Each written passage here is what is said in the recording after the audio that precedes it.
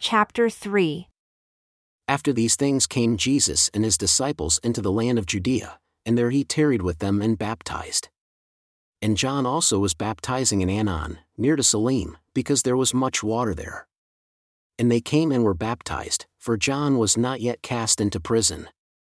Then there arose a question between some of John's disciples and the Jews about purifying. And they came unto John and said unto him, Rabbi, he who was with you beyond Jordan, to whom you bear witness, behold, the same baptizes, and he receives of all people who come unto him. John answered and said, A man can receive nothing except it be given him from heaven. You yourselves bear me witness, that I said I am not the Christ, but that I am sent before him. He who has the bride is the bridegroom. But the friend of the bridegroom, who stands and hears him, rejoices greatly because of the bridegroom's voice. This my joy is therefore fulfilled. He must increase, but I must decrease. He who comes from above is above all. He who is of the earth is earthly, and speaks of the earth. He who comes from heaven is above all. In what he has seen and heard, that he testifies, and but few men receive his testimony.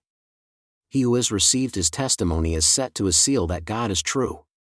For he whom God has sent speaks the words of God, for God gives him not the Spirit by measure, for he dwells in him, even the fullness.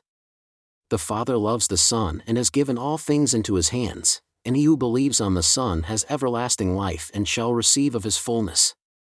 But he who believes not the Son shall not receive of his fullness, for the wrath of God is upon him. When therefore the Pharisees had heard that Jesus made and baptized more disciples than John, they sought more diligently some means that they might put him to death. For many received John as a prophet, but they believed not on Jesus. Now the Lord knew this, though he himself baptized not so many as his disciples, for he suffered them for an example, preferring one another. And he left Judea, and departed again into Galilee, and said unto his disciples, I must go through Samaria.